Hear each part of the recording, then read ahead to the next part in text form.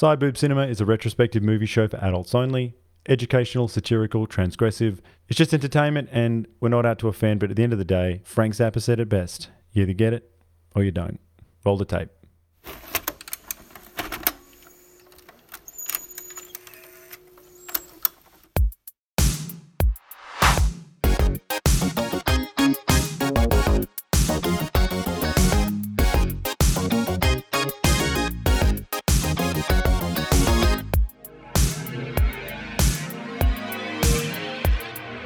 Welcome homies, sisters, mizzles, cutties, roll dogs, doob heads, vanillas, homegirls, bros, and other gang members. Woo-wee!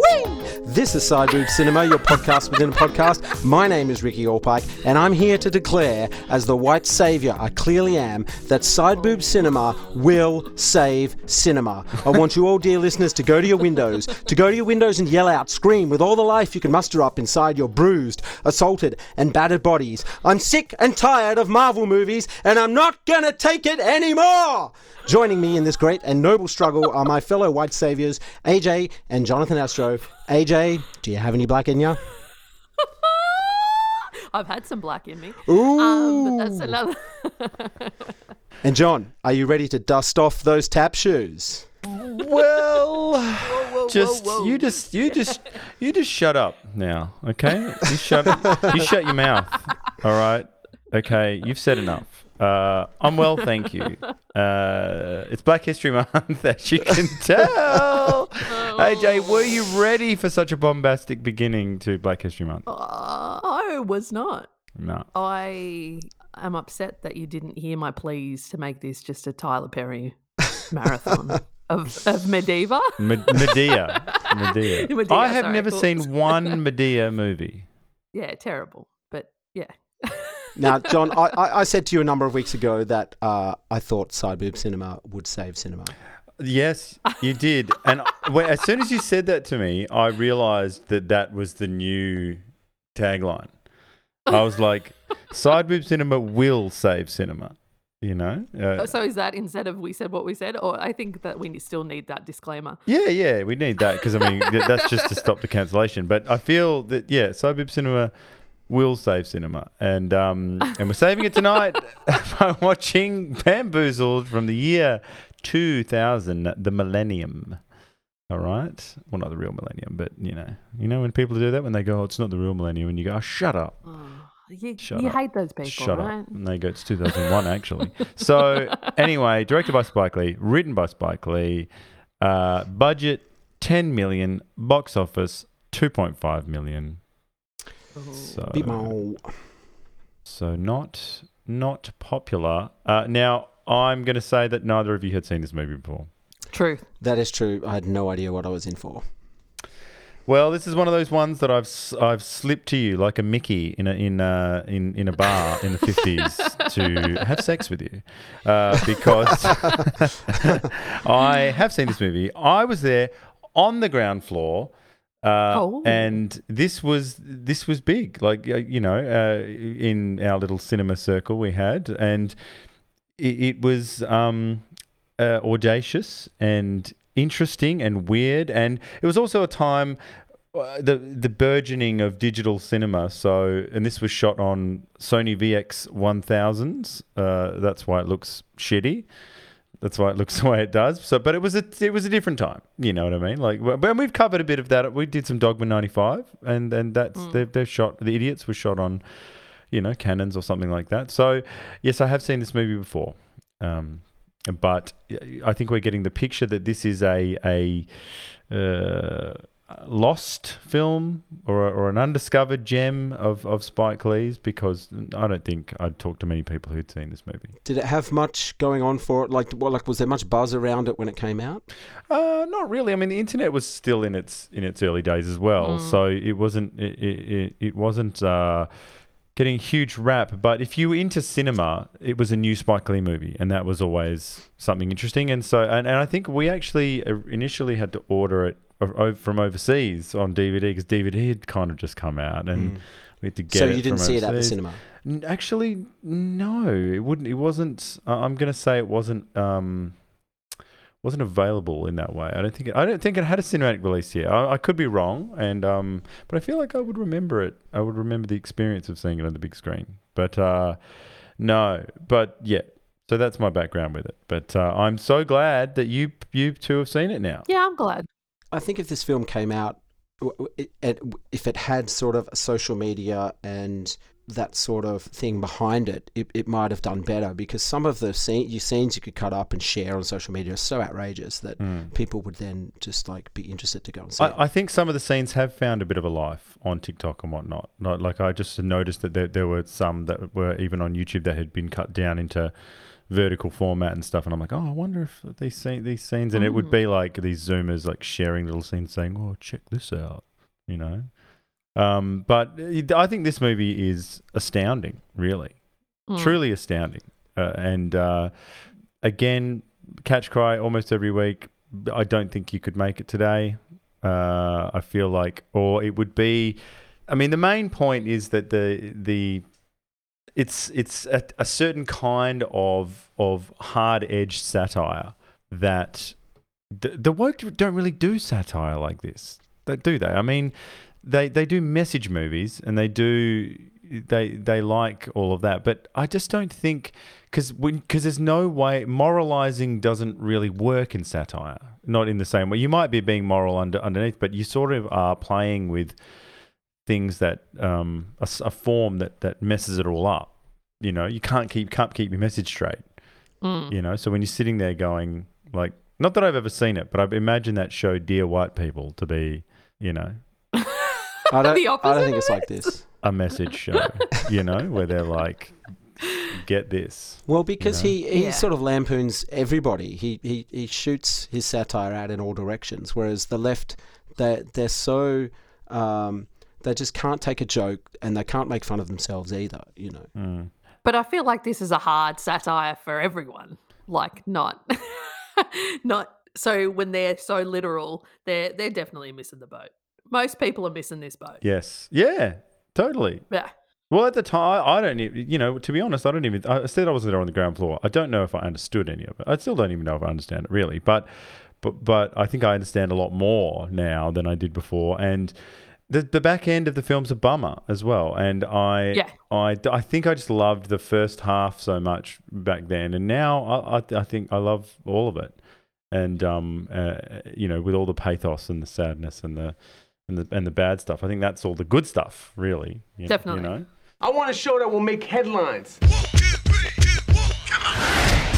The Huxtables, Cosby, a genius, revolutionary. But we can't go down that road again. The network does not want to see Negroes on television unless they are buffoons. Have you ever thought about just quitting? I have a contract. The only way I get out of that is if I get fired. And that is what I intend to do.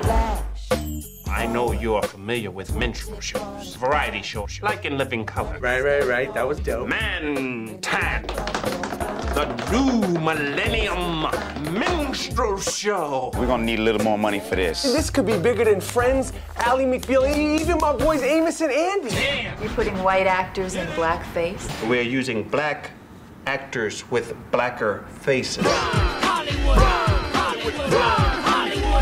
Yo. This fall. Right on, man. Yeah, great show. You won't believe what's coming to your television. Sleep and Eat and Mantan are lazy and unemployed. Do your stuff. But we are certainly not saying anything about the entire African American community. What's sweeping the nation. And what's coloring the way you see the world. Yo, we can't let this injustice go by, man. Not this time, man. You know what I'm saying? Nah, man. You know what I'm saying? You know what I mean? You know what I'm saying?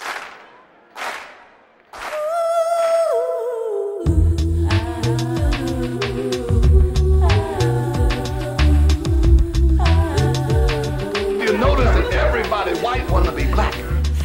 How about raising up? They all act better, sound better. When are you going to come into the light? The light. The light. Your hands are just as bloody as mine. Cousins, I want you all to go to your windows. We talking about revolution. Go to your windows and yell out, I am not gonna take it anymore!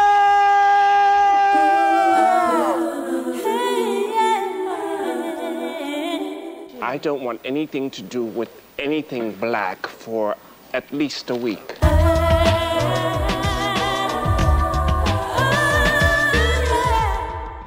All right, stay with me.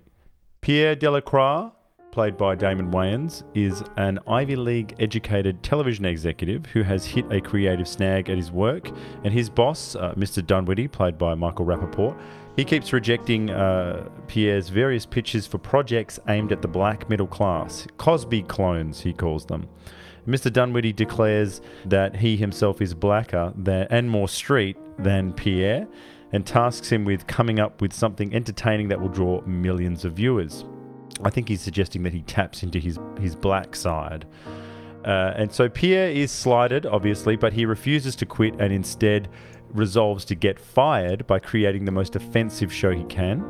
So with the help of his PA, Sloane, played by Jada Pinkett Smith, Pierre creates Mantan, the New Millennium Minstrel Show, a variety show featuring music, tap dancing, jokes, and black performers wearing blackface. The centerpiece of the show is two former young derelicts called Man Ray and Womack, who become the lead characters Mantan and Sleep and Eat. The show is completely racist and offensive, but to Pierre's surprise, it's a total smash hit. Mr. Dunwity is over the moon at the numbers, and Pierre starts to become lured by old-fashioned success, accepting major awards and acclaim. Womack, one half of the on-air talent, and Pierre's PA Sloane are horrified and see the show for what it is, which is damaging, exploitative, and sad. Sloane's brother is part of an underground hip-hop group called the Mau Mau's, where he goes by the name of Big Black Africa. This is Mos Def. And the Mau Mau's, his group, are also enraged by the minstrel show, and they vow to partake in some political violence if that's what it takes to shut the whole thing down, to send a message. So Womack quits the show, and his friendship with Man Ray also. Man Ray's also getting quite close with Sloane. And Sloane delivers a videotape to Pierre, hoping that what's on the tape will get him to see the error of his ways, but he refuses to watch it.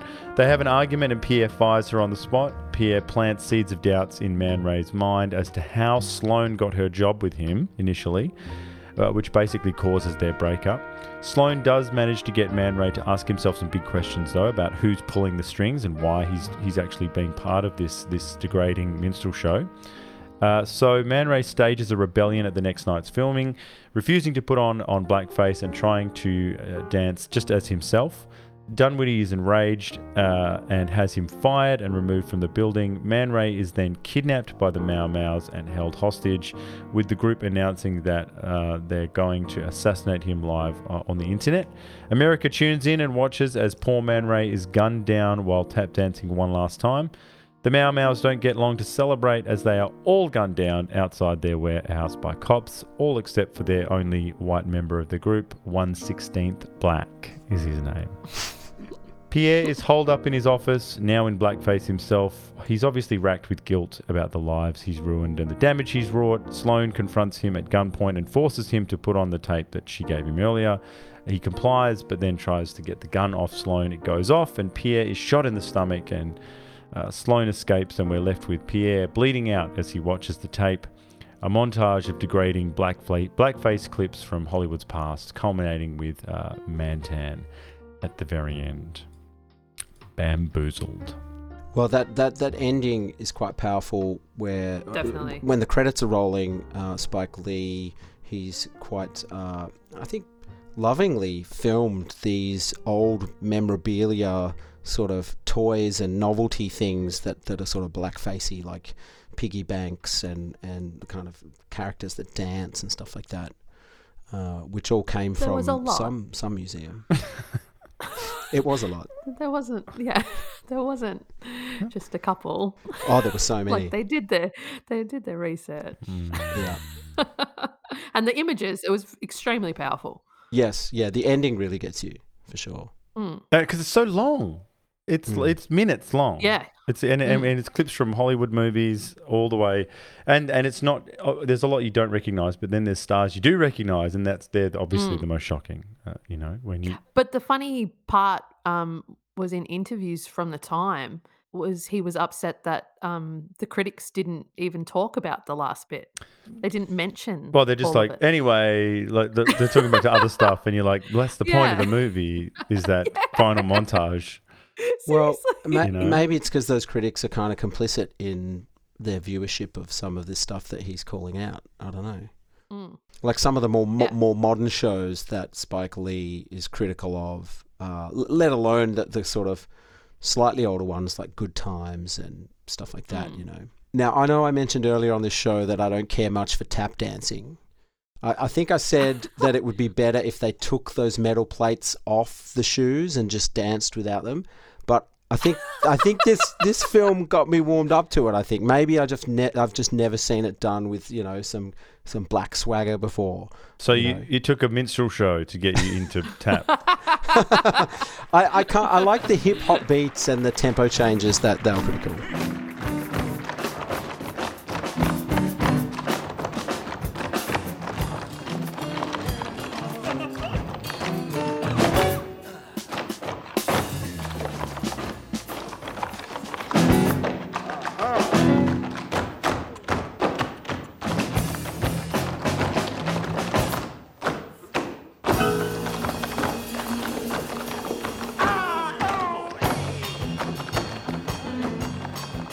Well, yeah, I think so. Oh goodness, what's his name? Is it Savion Glover? He's fantastic. Yeah, as Man Ray, and you know, just totally. Well, he's the heart of the movie in a way, like a young innocent who's sort of perverted by the the media and Hollywood establishment, and then and horribly sacrificed. In a very symbolic way by the Mau Mau's. Yeah. Which really got me this time. I was like, oh, like that was a statement in itself. But he's also a guy that's struggling very much financially. You know, he's tap dancing on the street, trying to hustle, you know, just working for change pretty much. So he's in a vulnerable position where, and you know, it's dangerous to be in these positions because you'll take any opportunity that comes your way, and you're not really thinking about whether it's necessarily good or not, you know. Definitely, he's living in a crack den, and he's never had a pair of new shoes before. Like, things are fucking grim. But also, he's managed to keep the crack at bay, though. You know, he's living a clean life. Yeah. But that's where they You never want to be in one of those dens with that Spike Lee sort of Stevie Wonder music playing. You know? 100%. It's never good. But that might make it worse, Ricky, that he's not addicted to crack and still living there, because that's more grim. You're taking the crack as an escape. He doesn't even get all the fun stuff. That's right. He's just got all the filth. The depresso. Yeah. The stench.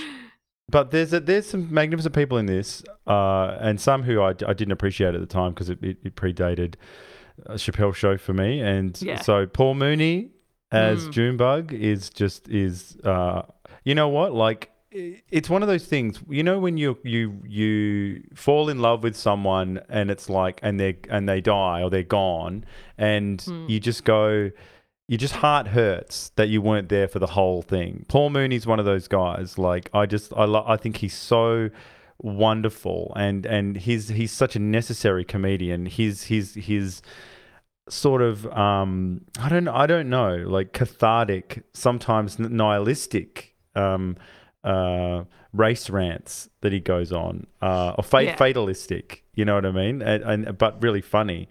He's just amazing, and what a great performance as the dad in this. He plays Pierre's dad, and I can't believe he didn't do more of that, like just straight up acting, you know. The only problem I have with that is he only looks about 10 years older than Damon Wayans. Oh, so I'm like, did he have him when he was like 11? Yeah, like that's the first thing I thought. I'm like, what? I'm supposed to believe that's his dad? No, but I think that there's he was old when he died. Yeah. So I think there's probly 30 years. I think there's a famous saying I'm not going to say. Yeah. I'm not going to say it. Okay.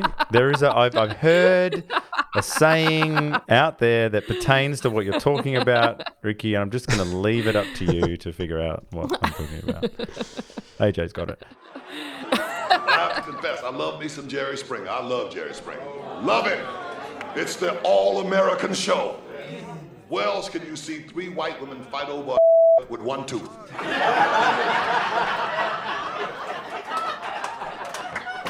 And no job. And speaks fluent Ebonics.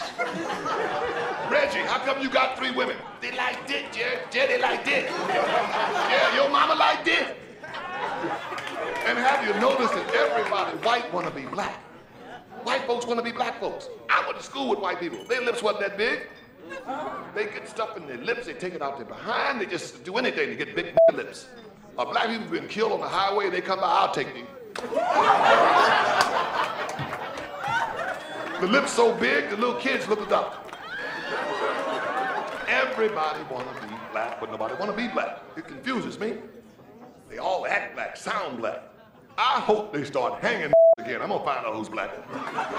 So yeah, but there's some other people in this. Mos Def as Big Black Africa, he's incredibly talented and does some great music. The Roots, there's the Roots. I love Honeycutt, the guy who plays Honeycutt. Thomas Jefferson Bird, may he rest in peace, he was, for me and my little gang, just everything he says is hilarious. So, I mean, he's a Spike Lee sort of stalwart. But just in this movie, he gets up on. It's the first time you see him. He's like, I'm an actor or whatever, and I did Hamlet, and they go, can you do some Hamlet? And then he goes, he goes, to be or not to be. I mean, that's a motherfucking question. No, but even before that, they ask him, have you been in anything I might have seen? And it's like, oh, well, I kind of just, do my acting at work, like. So what's he doing? Like just around the water cooler, like entertaining people? Can you give me a little performance, some sort of... Well, I do all sorts of kind of things, man. Whatever you need me to do, I even do Shakespeare shit, We'll do some Shakespeare. To be or not to be, that's a motherfucking question. That is the motherfucking question, I was working on this piece because I was sitting there going, I realized that when I was looking at it, that this is a beautiful thing, And write that down. And, so it came to me, it just came to me, waste away your life and linger. Sitting at home watching Jerry Springer. Do blackface and a monkey shine. Cut a jig at the same time. Cause this is a beautiful thing. This is a beautiful thing. Hit me. This is a beautiful thing. This is a beautiful thing. Then the artist be getting in with that. I'm digging that. I am so digging that. And of course, we might as well get into his most amazing part of this movie. Here we go. But first, a word from our proud sponsors.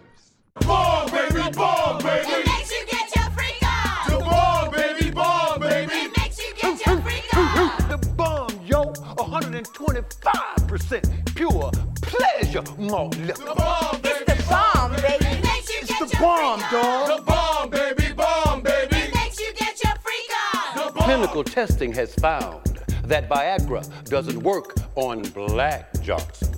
That's why our scientist has developed the bomb for you.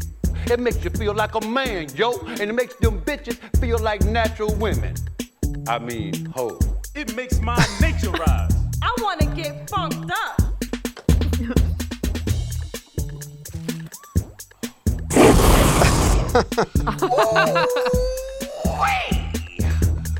The bomb makes me want to get my freak on. The bomb, baby. The bomb, baby. It makes me swerve on. It is what a glorious! It's a fake advertisement for anyone listening, and for malt liquor called Da Bomb, and it's shaped like a bomb with like a. It's got those tails that bombs have down the bottom and everything. But it's glorious. Like, it's so funny because a lot of the aesthetics in the bomb commercial are now totally mainstream. So Definitely. I remember 22 years ago, watching that clip and going, whenever you used to see buns like that, like with the G-string, it looked like a Two Live Crew album cover. And you were like, oh, wow, that's totally beyond the pale. You were like, that's 100% beyond the pale. And now, and his face is right next to the buns and stuff. Whereas Now it's the Grammys. Well, it's the Grammys. It's the great. If you're not doing it, it's not music, you know. Yeah. So fascinating that it was even being made fun of then. But now it's like what? The war is won. The war is the bomb won. Yes. You know. Yeah. Well, I also love Thomas Dunwitty, who's sort of the CEO. Of course you do, because he's the only white man. Michael Rappaport. He killed it. He's so is good amazing. in this. So good. Again, so this movie's got a million quotes that you could do. Like he goes, one of my favorites is when he's trying to convince Pierre that he's more black than him. He goes, Yes. he goes, I'm bout it. And he says, yo, peep this. Like he's just saying, he's full Ebonics, you know? Yeah. You got your head stuck so far up your ass with your Harvard education and your bullshit, pretentious, buppy ways. Brother man, I'm blacker than you. I'm keeping it real. I'm bout it. I got the robe. You're just fronting trying to be white.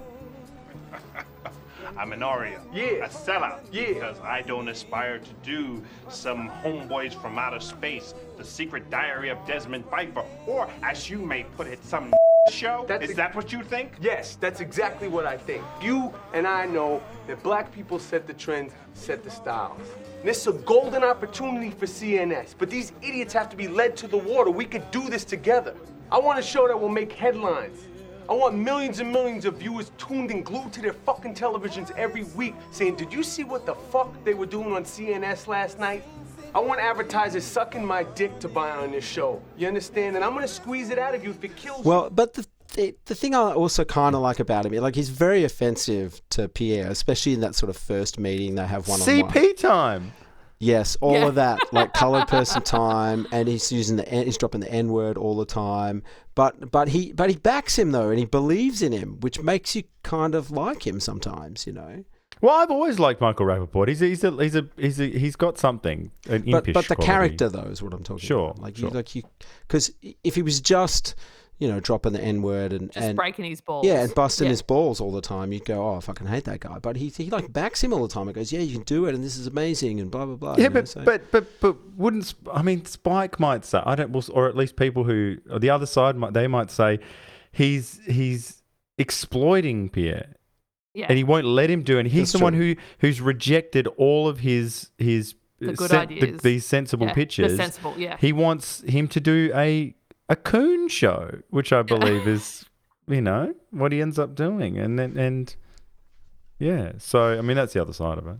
So can I be black by marriage if I marry a black woman? Well, is Bill Burr? Yeah. What's the rule there? Because Dunwitty seems to think so. Yeah, well, but it's so funny to see this whole the race relations in America ever evolving as by the minute it seems. But it's so interesting to see. This was 2 decades ago, and I don't know. I feel like everything he says in that scene has more resonance with him just saying it. Like now you're not only. I don't know, he goes now. Don't make a big deal. Just gotta say the N-word, the so-called N-word or whatever. And he goes, I got a black wife and 2 biracial kids, so I feel I'm entitled. And then he just rolls on, you know. And I just think it's so biting and interesting. Whereas now, that word. We've got to talk about that word because it's become I don't know. It's not just taboo. It is a magical spell now. Like it is now officially. It's that spell in Harry Potter that kills everyone. Can you say it though? Like I know we're not going to say it on the show, but no, you can't. Like in a movie, like Tarantino, he makes a movie tomorrow. No, can he have characters say it? Look, Tarantino is a slightly but he could get it. Would only legacy people can say it. So. If you've done 20 movies that said it and you got Sam Jackson and it was him saying it and it was your collaboration with Sam Jackson, no one else, only Sam Jackson or whatever, yes, okay. But now it is or over. what if you were making Mississippi Burning and you needed No. some racists and stuff? No, well, no, but the thing is, like, there's a documentary which I really want to see about James Baldwin that said that the title's called like "I'm Not Your Negro." That's not the quote. The quote is the N-word. They've changed it and made the title different. So even when, and it's got so much more punch when he's saying when it's said, because it's obvious what he's saying, Yeah. And they've made I think that's a perfect example of where we're at. They're like, oh well, no, you just can't say it. So I'll just change it. What's the difference? You go, well, it's a big difference, really. Like that word is a dreadful word, and he's saying it, and it's only got resonance because it's that word. When you say the other thing, it's something else. It's not that. Yeah. And then so it's historical. Yeah, but now it's like it's so interesting that now, I mean, I don't know where it's going, but in the last couple of years, I mean, we've talked about this on the show a lot of times, like that we've had people get fired for saying Chinese words that sounded like the N-word in America. We've had people, people go back to every bit of video or every bit of audio you've ever done in your entire life and cut together clip shows of you just saying it, and even when it's been quoted. We've had people like Kendrick Lamar of run people into traps. His fans run his fans into traps where he'll sing the song and give the mic over, hoping, praying that they'll say the N-word, and they do, and then he tears them a new one. Well, this is what happened on Saturday night, but the guy didn't budge. What was Saturday night? Well, we Ricky and I went to see Dave Chappelle, and someone was singing a song, and that's exactly what they did. But the person stonewalled, straight face, just sat there, just didn't say anything. Wow. And did it for minutes. Yeah. Like it was a couple of minutes. It was funny because this song was like gibberish nonsense song, which you would never be able to sing anyway. But is he doing sort of like a hardy and giving him to repeat lines? Yeah. And then you get him to repeat it. One of the funny elements is that it was unrepeatable except for this one little word that kind of sounded like the N-word in there that was repeatable. But I think we all got it though. I think we got what he was trying to do and what the gag was. Definitely. But what is the gag? The gag, it's all of us, everyone involved in the situation, doing like tiptoeing around a hydrogen bomb. Do you know what I mean? Like, or dance and being asked to dance on top of it. And you go, is that's the joke, isn't it? Yeah. Because it wouldn't be. Well, we don't know what would have happened if he had have said it. Yeah. Like Kendrick's fan said it. He just rapped it. He was just singing the words, and he was young. Yeah, the Kendrick kid. Yeah, just to make it clear, this wasn't Chappelle. This is one of his support comedians. Yeah. What's his name? Darnell. What's his last name? Darnell Rollins, I think. Yeah. Rollins. And he was really, really funny. But I don't know, I got the feeling that everyone was so loose, it's particularly his stand-up show, which kind of lampooned every race, every race stereotype you could do. I think he would have let it slide. Straight from the 80s. Yeah. Which is interesting because we might as well talk about your show since it is Dave Chappelle and everything. But what's the deal? Is comedy different in Australia and in the UK? Like what? Why is it? Because it sounds the stuff you guys said sounds like the 90s or something where you could just say stuff and it was funny. Well, we were not allowed to have phones, so it was the 90s. Yeah. So they were like, well, no one's recording, so unless someone's got a secret thing on them. And you've been wandered and whatever. Yeah, you had the wand metal all over detector, you, so I don't know how you could get the a phone in. And they were very strict. Like I had a dumb watch, so not a smart watch, and even that was debated upon, between some of the kind of security people letting us in, whether or not I had to lock that away. Whether I would get in trouble for that. I'm like, imagine telling people 20 years ago, if you told people 20 years ago that and you say, oh yeah, I got a lot, that they'd be amazed at the phone and everything, but then you go, I got to put it in a bag and everything, and they'd say, why would you have to do that? And you go, oh well, because, and they go, what? And then you've got to explain everything. Then you got to go, well, it gets recorded, and they go, so what? It's good stuff, isn't it? You go, well, no, it gets taken out of, it destroys their careers, and then so that's it for them. And it was really good though. I loved not having my phone. Yeah, it was good. because everyone's on the same page. You're just there to fully experience it. People weren't just scrolling and That's right, getting and yeah. just trying to get a good photo and stuff. Well, anyway, but back to the film, perhaps. That is all great stuff, and just let it be known, I have no deep desire to say the N word. No, neither do I. Not really. But what I'm fascinated. All Park disagrees. But No, that's not true. No, but I'm fascinated by the taboo, particularly because Lenny Bruce made a big deal of that words. Well, actually, if I was the New York Times, I'd have to say Lenny Bruce, who is white. I'd just scream it. Made a big deal of words, trying to take away the power of words in that way. But this movie goes out, just to put a full stop. There is so much N word in this movie. There's more N word in this movie than like Friday or something. Like it's crazy. Well, I have a few questions. Go on. Is Damon Wayans good in this? I don't know. Is the accent good? Like I know the accent is supposed to be fake. Like I get that, but it's just so bad. Yeah. No, look, it's a good point. I don't mind it now. I don't mind him in this. I've always liked him, and I've always thought he was going to be the bigger one. Out of the brothers, but this performance is weird, and I don't mind it now. I see what you mean. It's a bizarre performance. Yeah. If there's any attempt that it's trying to be a real person or something, that's a problem. Well, the worst line is when he says, "For the love of Mary and Joseph," when he stands up. I hate that. In the 1840s, Yes? it was a variety show in which the talent was singing, dancing, telling jokes, doing skits, like in Living Color. Right. That was dope. Now, Mr. Dunwitty, I ask you, when was the last time there was a great variety show on the air? Carol Burnett? Carol was bugged. Hee-haw? Hee-haw was... Keenan and Cal. Yo, that's the stupidest shit on TV, yo. So I say, let's take this form, this very American tradition of entertainment into the 21st century, the new millennium. Okay, no. What's the name of the show? We need something that we could sell. Man-Tan, the new millennium minstrel show. Man-Tan, the new millennium. I really, really like this. You know how I know? I'm getting a boner. I just don't think he needed the accent, really. And there's also that scene where he storms out of Dunwitty's office after he's learnt of the changes to his script.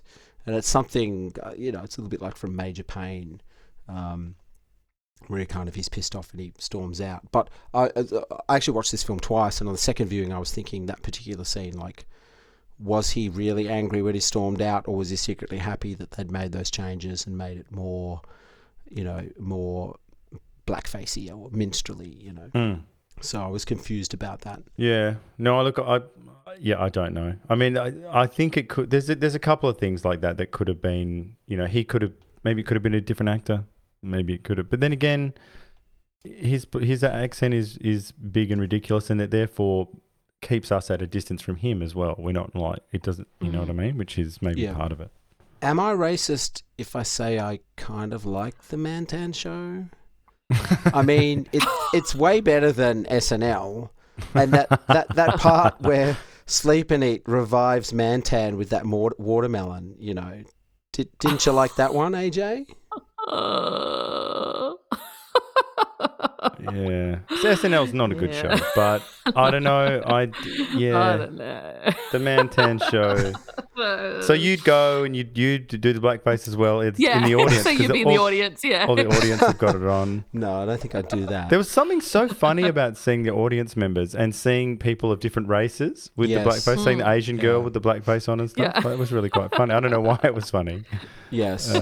But well, it's kind of like, with that that scene we're talking about where the MC of the show is out in the audience and each person he talks to is like an old white woman, a Japanese guy, an Italian dude. They say how they love being an N-word, and it's kind of brought all people together of all different backgrounds, you know, like What the denigration of the black man that's brought everyone together, has it? in a way. But that's the thing, is there are black people in the audience too that are also enjoying it. So again, I think this movie has a lot of layers, and some of them are confusing. And this is, I guess, one of the confusing elements is that the black people are digging it too.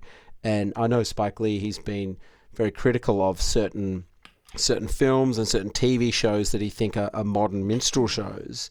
And I think he even makes a point of that in Dunwoody's office. He's got posters of all these amazing African-American athletes, including Michael Jordan and Kareem Abdul-Jabbar and Muhammad Ali, and there's a few baseball dudes as well. And it made me think that, you know, he's making a statement about those people as well. Like, and I was thinking, you know, is the MJ dunk with his tongue out, you know, is that a minstrel legacy, you know? And what about all the mad Muhammad Ali trash talk? I mean, is that kind of an extension or a legacy of minstrel show? And then, I mean, think of Dennis Rodman. I mean, the outrageous stuff he would, like his hair and everything and the fashions, and like, is that, I don't know, it just got me thinking, like you kind of, or you almost, I guess Spike Lee's kind of saying you can't escape it, like all modern black culture has that in its DNA or something. I don't know. So the flip side is that, you know, that the comeback would be, oh well, you know, there's parts of black culture that are very specific, and we should celebrate those. You know, it could be anything from you know, bit of flair and dancing and all that stuff. Like, you know, like those things have been, well, you know, we've seen. I mean, it's a very specific arena, Hollywood and all that. It's not necessarily, there's a whole lot of people that aren't part of that, but still, like, in terms of black culture, like, I would say that entertainment is black culture now, you know, in terms of the Grammys, and, you know, with Kendrick Lamar winning that, the literature prize and all that. So if you know, that would have been unimaginable 40 years ago. Yeah. Well, I think every white person in America has been influenced by African-American culture, you know, the fashion and the music. Like, I mean, they, you know, African-Americans, that's their global export, you know, is their culture, you know. I mean, people in Eastern Europe are dressing like, you know, in African-American culture and stuff, you know. So it's like, I mean, it's, I guess they have a lot of power in that way culturally, that their image and their music. And again, these have all been argued over for decades. The other side of that is, you know, why don't we celebrate the black business owner? Why don't we celebrate the banker, the worker, the whatever? Like, why has it got to be MJ? Why has it got to be? I mean, look, there's a new movie coming out, AJ, directed by Ben Affleck, starring Matt Damon, about two white boys who came up with Air Jordan, the sneaker. Yeah. Yeah, All Pike was telling me all about it. I mean, and the trailer for this is outrageous. It's ludicrous. I thought it was an SNL sketch. I was like, this is, I know I've just bagged out SNL, but they do their trailers and their stuff they do outside the show is funny. But yeah, it was just totally out over the top. So that's a perfect example of telling a story of, isn't that white saviorism? There's not a black person in it. I think there's a black female character who I guess is going to be Michael Jordan's mum. But it's mostly about Matt Damon and Ben Affleck, you know. It's just coming up with sweet or should sneaker. I say Fat Damon. Do we get to see them go to Asia to check out the factories, or I doubt See how much it's going to cost. yeah, them. and they just go, and they go, no. If you could we pay want these 4 children cents less. an hour, not 5. 4 Yeah, that's cents. right. Yes, and you know, Matt No Damon helping breaks. them install the suicide nets over the factory floor. 1 day a month off, thanks. Yeah. All right. Any more questions, Ricky, or is that? Yeah, my in-laws have some African head statues in their living room. Are they racist? Oh, probably. How rich are they? Pretty rich. Yeah, then no. That they are, or they're not It's racist? cultural. No, they're not racist. Then. Oh, okay. It's only Isn't if that you're how like. it works? It's if you're poor white. Oh, is it? Yeah. If you're poor white and dressing like a wigger, Damn it! I was looking forward to calling them racist. How did they get away with having that shot of Bill Clinton watching the Mantan show and going, "Oh, this is pretty good"? How did they get away with that? It must be a satire thing, surely, or maybe it's in the a public Steinbrenner domain. moment. Yeah, it was a bit Steinbrenner though, wasn't it? But Was it him? is him though. Oh, It's an actual shot, I think, because you see him from the back and you think, "Oh yeah, this is good." maybe but it's then he satire. turns. Maybe you're allowed to muck around in that. All right. Well, space. my last question is: did we need the CGI blackhead piggy bank? Because it sort of he's Damon Wayans' character has this old authentic minstrel blackface piggy bank, and that he kind of plays with it, and it the name goes by itself a few times, and that's kind of freaky, like earlier in the film, and then late in the picture it like moves around, but it's really like bad early 2000s CG. Yeah. I don't mind it though. I liked it. Look, Brought back memories. I've just accepted all that shitty stuff. Like it is what it is. I can't change the bad CG and stuff. You know, we probably didn't need it, but then again, like this movie is a challenging movie. It is. All the creative choices are challenging though, and that's why it's so striking. Like shooting it on digital because he wanted to do, I guess, multiple angles at once, and there's weird CG in it. He does these double takes where people repeat lines more than once, and there's all sorts of stuff that's crazy. Does he do that because he wants us to remember those lines, like they're like key moments or something? Emphasize. Yeah, it's emphasized. It's like music. He just creates double beat. Yeah, in the edit, he's just made it like the movie is like this loops like music. Length.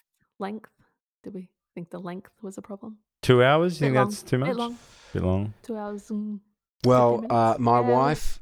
my wife gave the movie 2 thumbs down and said it was boring. She didn't watch the whole thing though.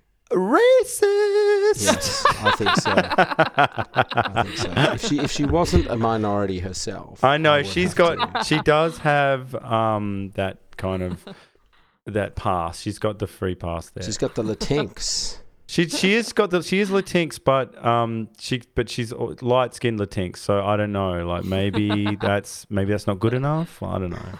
I don't know.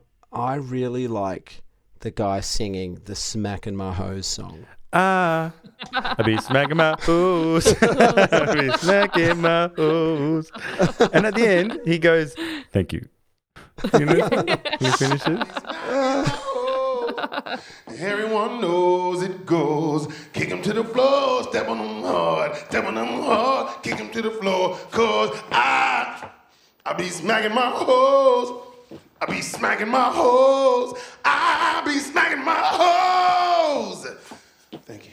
Next. I love a good audition scene. So we get to see all these people doing these terrible auditions. You can see the Roots, and see Mos Def and the Mau Mau's.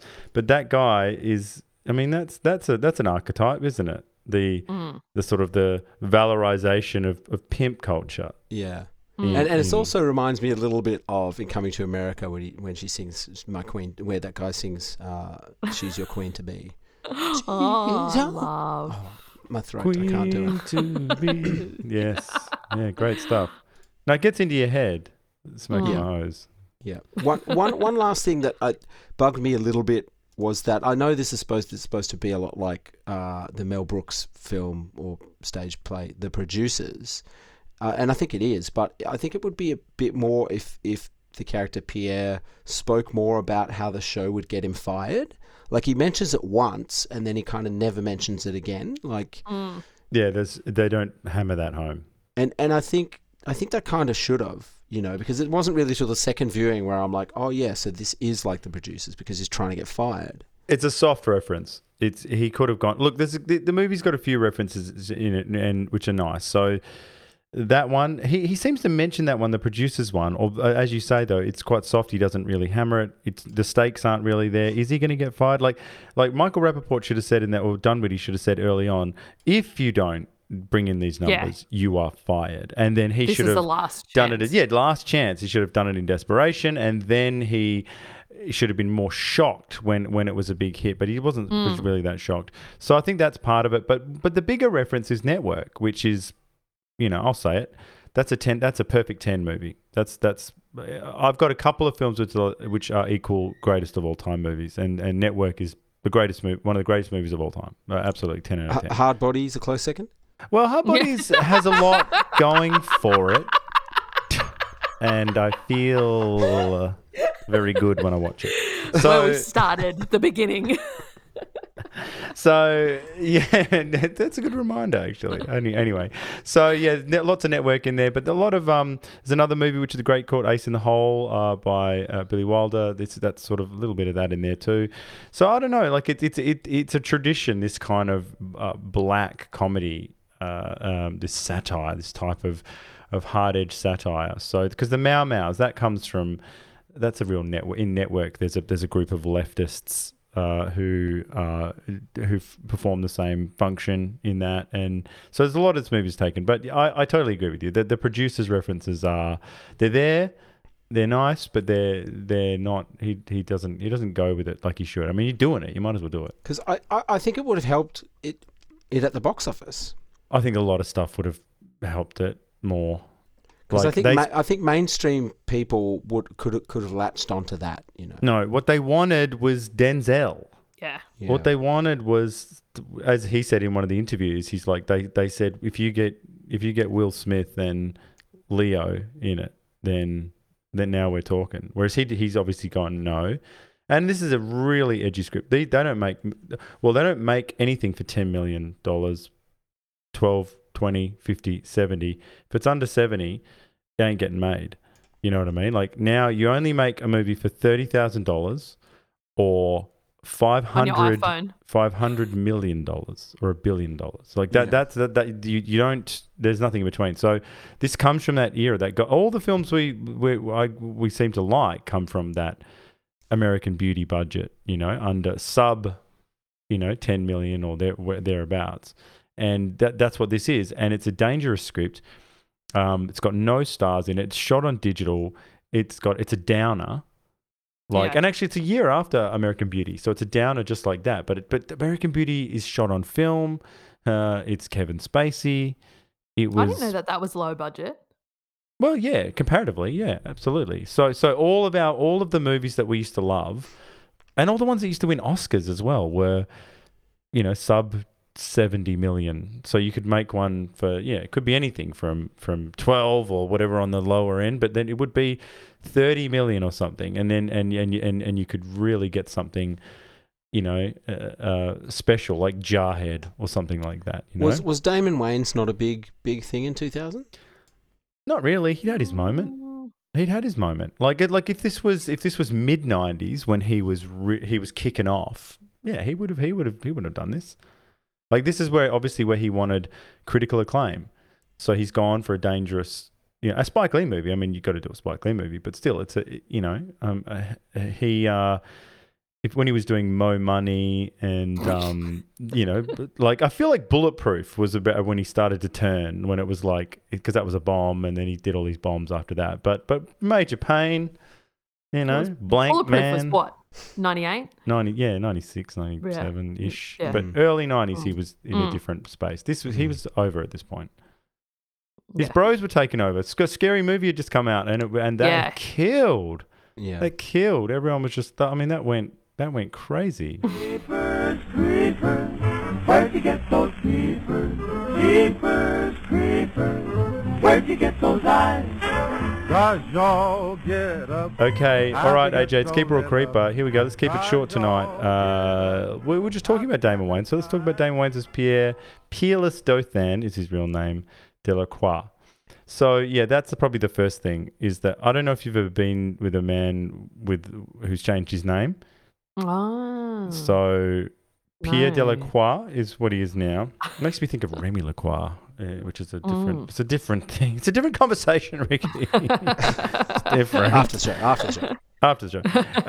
But he's changed it from Peerless Dothan. So I mean, you know what I mean? Like he's got a weird name, but he had a weird name. So, or I don't know. So anyway, he's bald, but decided bald. So he's great head shape. Yeah. good, great head shape. So he's decided to do it. It wasn't, something that's been forced upon him necessarily. Quite refined, Harvard educated, clever. I actually think he's really clever and ingenious and resourceful and driven, ambitious, all that good stuff. Sweet apartment. Yeah. Like good really, really nice. Big clock tower, sort of glass window looking out, which is just very nice. Massively successful in TV. Now, I don't know if this is a big deal for you, but race trader. Yeah. He's a race trader. So look, maybe that doesn't bother you. I don't know. Is that what they call a coconut? Look, I don't put any labels on it. I'm just I'm a reporter, and you can say what you like. All right, so put him aside for a second. Next up, we have Mos Def. As I picked someone with different energy, Julius Big Black Africa Hopkins. Yeah. Now, quite loose. Again, another guy's changed his name. So both of our guys have changed their name. His name was Julius Hopkins. Now he's Big Black Africa. And the black, it's no C, it's just a K. So Big Black Africa. That's right. All right. There's a bit more punch, I think, in that. But I think he just goes Big Black Af sometimes. Dope MC, okay? So totally great. He can spit in that mic. Like, nobody's business. He's great, all right? Quite political, though.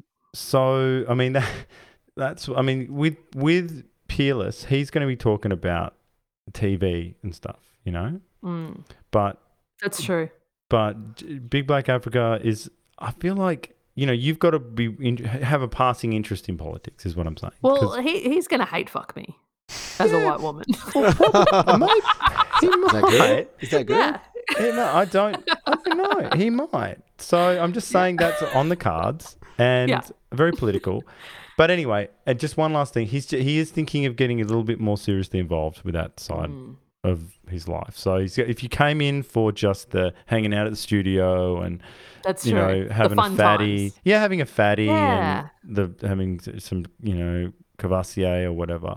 But I feel he's going to take it to the next level, and you take that how you want. So that's our options. We've got Pierre Delacroix and Julius Big Black Africa Hopkins. What are we thinking? Okay, so Pierre to La Femme. Really? Too much. Okay. Feminine energy. Yeah, which is surprising because Wayne's doesn't usually bring that energy. Right. I wouldn't usually say that. But yeah, maybe too posh, maybe, I don't know, just not feeling his vibe. Yep. Okay. Too educated. Creeper. Def, though. Mos Def. Oh. Did you mention he was a killer? Like he kills. Man tan. So, no. Okay. Yep. Go on. Look, in my 20s. Oh. Definitely would have been a keeper. Fuck or not. It just doesn't matter. Who cares? It's Mos Def. Who cares? It was intense. I liked it. Passionate. Okay. Yeah. So it's keeper. Yeah. Whoa! And a keeper! Which is fucked up that he's a killer. That he definitely wouldn't be into a white woman in this movie. Wow. That is wonderful. And I was really thinking that you weren't going to suggest him tonight. What a way to celebrate Black History Month. Yes, with a keeper. Okay, with our first black keeper. And he's probably going to be one of those successful black men that take a white woman and just get heat for it all the time, from all the female black community. There's white women taking out black men, whatever. Yeah, no, I don't know, because he's pretty into it, I think. Yeah. So I think only kind of posers do that. He's killing for the cause. Yeah.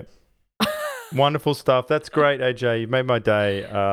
Very surprising. You made mine. I love that it took a bit of danger, just an MC with a bit of danger. That was it. Both bald. Both. Yeah. Is Mos Def got hair? What is he? Not. No. He's always wearing something on his head. He's wearing a film. hat. Yes. Yeah. Yeah. He's got sort of. He was a good brother. He was a good brother. He has. He was a Kinda? good brother. Yeah, yeah. He's got mutton chops as well, doesn't he? Mm. The big Yeah. comes down the side. Where'd you get them? Won't you put me one? Don't you time, man. Pay to advertise. Tell them drop it. Where did you get the Very good. Should we do some trivia? Go on. So Alec Baldwin was supposed to appear in this film as himself, but didn't show up on the day of filming. So Lee had to call Matthew Modine to quickly take Baldwin's place. Oh. So I don't know what's going on there. Maybe he got a whiff of the minstrel show in this film. Maybe Spike didn't tell him exactly what he was in for or something. I don't know. I think Alec should have, been more of a straight shooter and let him know that he wasn't coming. True. The two award ceremony scenes are parodies of two real award recipients whom Spike Lee has publicly criticised. So can anyone name the first one? Jamie Foxx. So it's Cuba Gooding Jr.'s his Oscar win for what's Jerry that movie? Maguire. Jerry Maguire, where he's yelling, "Show me the money," blah blah blah. Yes. So that's kind of a dig at him there. And the second one was when Pierre becomes teary-eyed near Matthew Modine. And do you know what that one's from? But he gives him the award? Yeah. Oh, yeah. So God. that is a shot at Ving Rhames and his Golden Globe victory, in which he gave a teary-eyed kudos to Jack Lemmon. I knew Jack Lemmon. I was thinking Jack Lemmon. I remember that. No, I thought it was sweet. Fuck you, Spike Lee. For grumpy old man. Well, I think he was just wanting to give it up to Jack Lemmon. Yeah, because Jack would have given him the award on the night, had been as the presenter, and then he would have kind of gushed all over him. Move over, Danny, Morgan, Samuel L. Out of my way, Eddie and Wesley. Make room for me, Will Smith. Here comes Delacroix. Show me the money! Best new situation. Show me the money! Pierre Delacroix for Mantan, the new Millennium Minstrel Show. So we mentioned this already, that the Alabama Porch Monkeys, the band that plays on the Mantan's new Millennium Minstrel Show, is played by the Roots. So they're from Philadelphia. They're also the house band on The Tonight Show with Jimmy Fallon. Oh, my God. So I don't know how I feel about that. So, I'm not a fan. Is that a thing? Is that something? Are they selling out? Because shouldn't they be the show? That's right, yeah. They're fucking wicked. They're fucking wicked. Shouldn't they be the show? What the And fuck are they doing? They've been on it for a long time. I feel like they're leaving soon or something. Are they? Really? Aren't they? I'm not sure. Or he's leaving soon? No, maybe not. Well, anyway, that's terrible. Well, my last piece of trivia here. At the end of the film, when the hip-hop crew are killed in a shootout with police, the only survivor was the only white member of the group, and it was based on a real-life California incident in the early 90s. There was a Californian street gang in a shootout with police, and the only two white gang members are the only two people who survived. Ooh. So this movie's brilliant. It's so brilliant. It's so layered. I just feel like people aren't paying attention. There's so much in this movie that is just great like that. I mean, that's perfect. Like, I mean, why not? Great. Love it. All right. It's time for our Me Too meter. If I was you, I'd wanna be me too. I'd wanna be me too. I'd wanna be me too. We begin with the Heavens to Bechdel, the Bechdel test. It's only short tonight because, it's mainly race stuff, so it's a bit different. But the Bechdel test, it's an informal way to evaluate bias against women in films and other media. A work is said to pass the Bechdel test if it has two named women who talk to each other about something other than a man. This movie fails. Sloane straight up does not talk to another female. That's true. So I feel like that is The only females in she does. She talks to the PR person. The one at the boardroom. Yeah. Oh, okay, yep. Yeah, where she said, I've got a PhD from Harvard in Black Studies. Oh yes. Oh yeah, they're sort of sniping at each other about the show. Yeah. Well, yeah, it's a So borderline. definitely not girl boss moments. No, it's together. not a girl boss moment, and also it's the sisters. It's not high fives. I feel like if it's women doing what they do in real life, which is undercutting each other at work and arguing and stuff, that definitely is an automatic fail. I would imagine. Yeah, definitely. Because they've got to be, I don't know, doing some other stuff. Scissoring. Is that what you said? Scissoring? The Handmaiden is what I was thinking. Great movie. So the attitude of this so-called satire towards LGBT folks is laid bare during one of the performances. Womack takes a position behind Mantan and he says, "Boy, you lucky we ain't in the jailhouse. I'd be like Captain Kirk of the Enterprise going into the big black hole."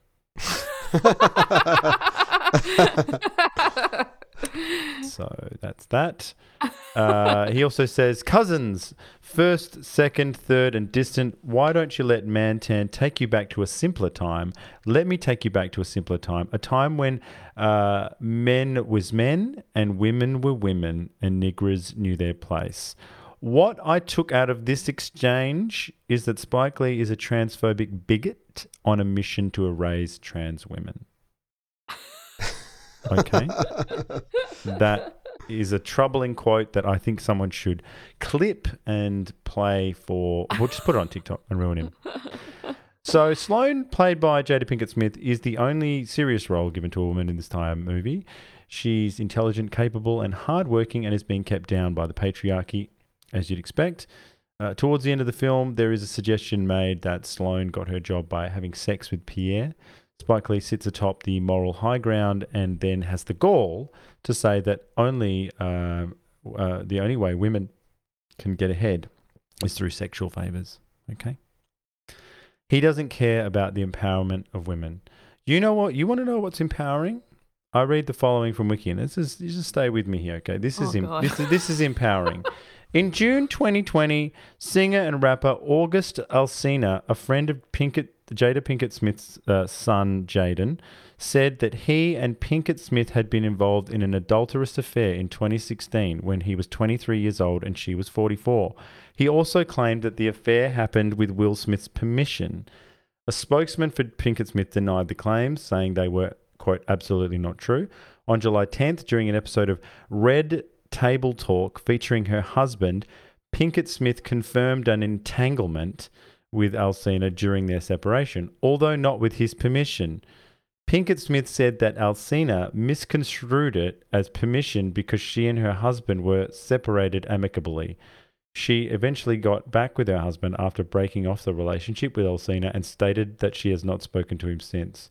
After Pinkett Smith's use of the word entanglement went viral on the internet, Alsina released a collaboration titled Entanglements with rapper Rick Ross on July 19, 2020, singing lines such as, quote, "The definition of entanglement is when you get tangled in the sheets and you left your man just to fuck with me and break his heart." In 2021, Will Smith stated that Pinkett Smith never believed in conventional marriage and that both of them have had sexual relationships outside their marriage. That's empowerment. Because they both look so happy. Oh, that red table thing is so painful to watch. It's like an interview show of Jada's or something, and she's interviewing Will Smith, and he looks absolutely destroyed. Yeah. Like, he's got that kind of welling up behind the eyes that happens when you are confronted with the worst day of your life. Mm. You know what I mean? Like, she's just saying, I mean, it's dreadful to watch. Yeah. She's saying the maddest shit. Yeah. And they've chosen to do this in front of everyone. Crazy. Yeah. Like, you've got cash, you've got everything, like all these people being exploited, like, well, choosing to go on reality TV or whatever that do this, and they want something out of it. You've got everything. And not to make excuses for him, but you know, it's when you see all that stuff that you go, you know, you don't have to approve of him slapping Chris Rock because it's dreadful. Of course not. But at the same time, I understand why he got up. I understand, like, it didn't matter who was on stage, really. It didn't matter who was saying whatever. He was so turned around and such a mess that he thought, this is my moment. I can get it all back. I can do it, and then he After a look she gave him too. Yeah. Who Yeah. knows if that would have happened if she Well, I guess hadn't. he, in a way, he had to prove his manhood again because it's been taken Definitely. away from him. Now, I know that Jada has kind of taken over the Me Too meter tonight, but can I just play you this one last thing? It's just this one last thing. I just think it's just a couple of minutes, but it's very pertinent.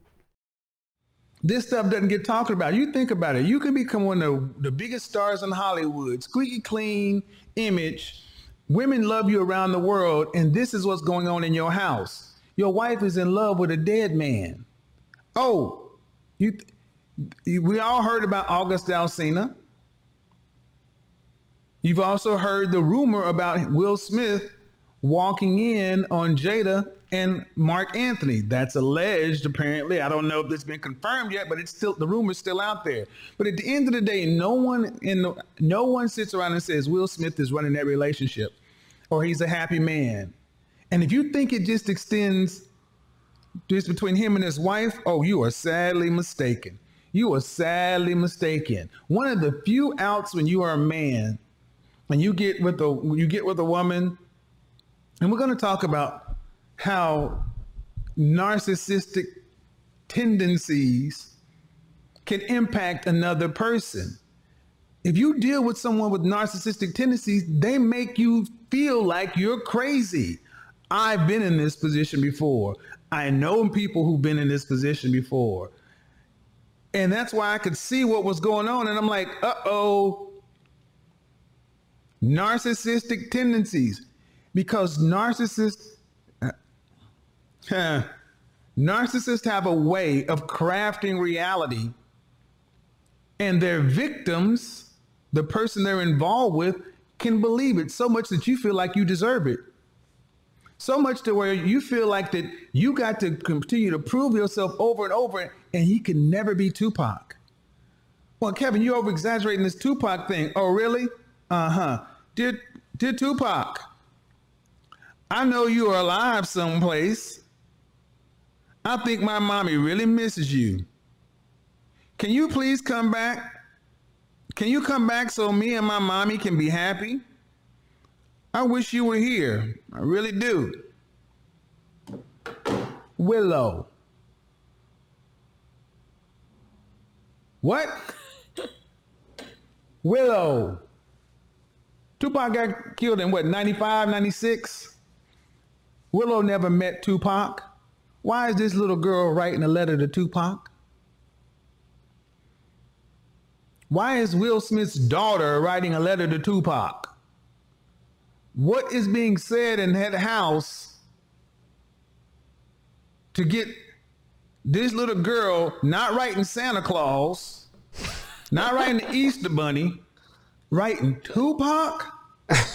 Can you come back so me and my mama and we can be happy? Tupac? Fam. Do y'all understand why Will is... So that's one of my favorite Kevin clips, and I think that says everything that needs to be said about the situation. Kevin Samuels, may he rest in peace. May he rest in peace. right. Do you know she was with Tupac? Yeah.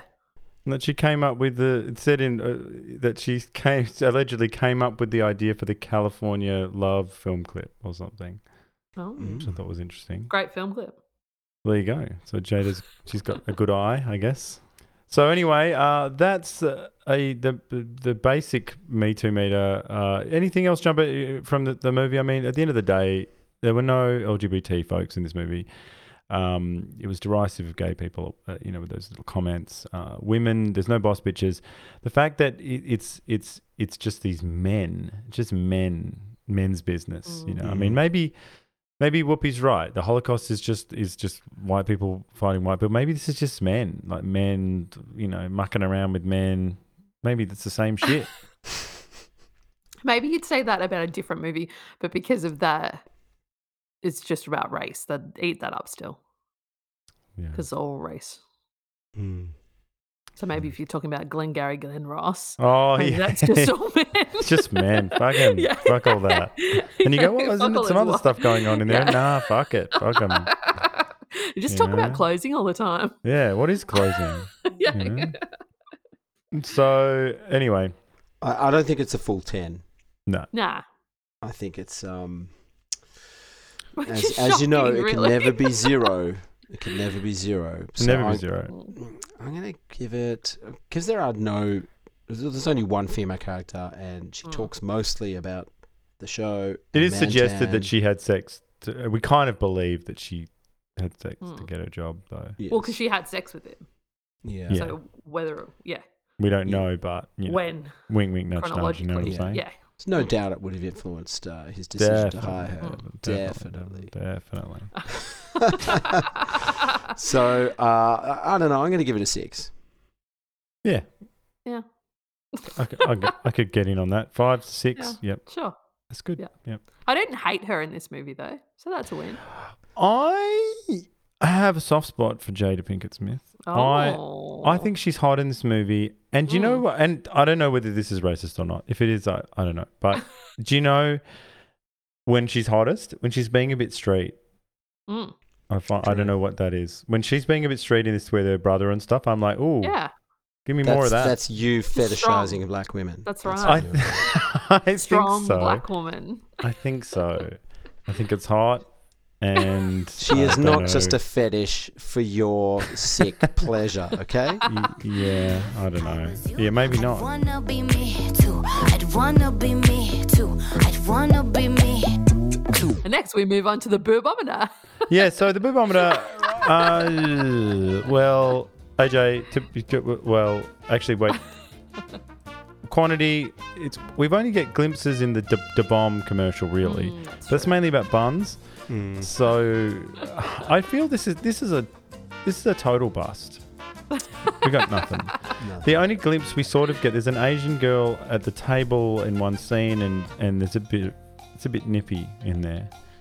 But apart from that, absolute failure. So I don't know. I'm bereft. You know, I learned a lot, but I learned nothing about the boob, and that is a sad day. You get nothing. You lose. Good day, sir. Well, I'll hit you with some reviews now to finish up. Among those who gave it positive reviews were CNN correspondent Dennis Michael, who compared the film favourably to Mel Brooks, the producers, and praised Glover's performance in the lead role as Mantan. Kenneth Turan of the Los Angeles Times described the film as savage, abrasive, audacious, and confrontational, and the work of a master provocateur. Stephen Holden of the New York Times described the film as an almost oxymoronic entity, an important Hollywood movie. Roger Ebert of the Chicago Sun-Times was not a fan. He gave the film 2 stars out of a possible 4, writing that the film was perplexing, raising important issues but handling them poorly. The film is a satirical attack on the way TV uses and misuses African-American images, but many viewers will leave the theatre thinking Lee has misused them himself. And this from the Rolling Stone review of the Criterion release. By David Fear. Bamboozled talks much trash and throws a lot of caricaturish over-the-top stuff at you in its first act. Some of it inspires eye-rolling as its obvious targets get pincushioned. Other bits have you laughing despite your better angels and instincts. He goes on to say, a history lesson on decades of screen misrepresentation, a look back in anger but also profound sorrow, a flawed and sometimes flailing takedown that becomes more effective the more times you see it. At the turn of the century, it seemed like a crude attempt at sketch comedy. 20 years later, the movie feels like a forgotten gem in Spike's career, one whose spit polish and a reappraisal comes at the exact right moment. David Fear ends his review by saying, the really scary thing is that 20 years on, Bamboozled feels incredibly contemporary. It doesn't look so extreme after all, and when you consider the content of this film, that's a very troubling thing. Yes. Well, I think this movie's amazing. I've totally, I liked it before. I love it now, and I think it's important and and courageous, and it's always the failures that end up, you know, over time you go, oh wow, that's sort of better than some of his high profile movies. Really, I think. Has it inspired you to dust off those tap shoes? Maybe.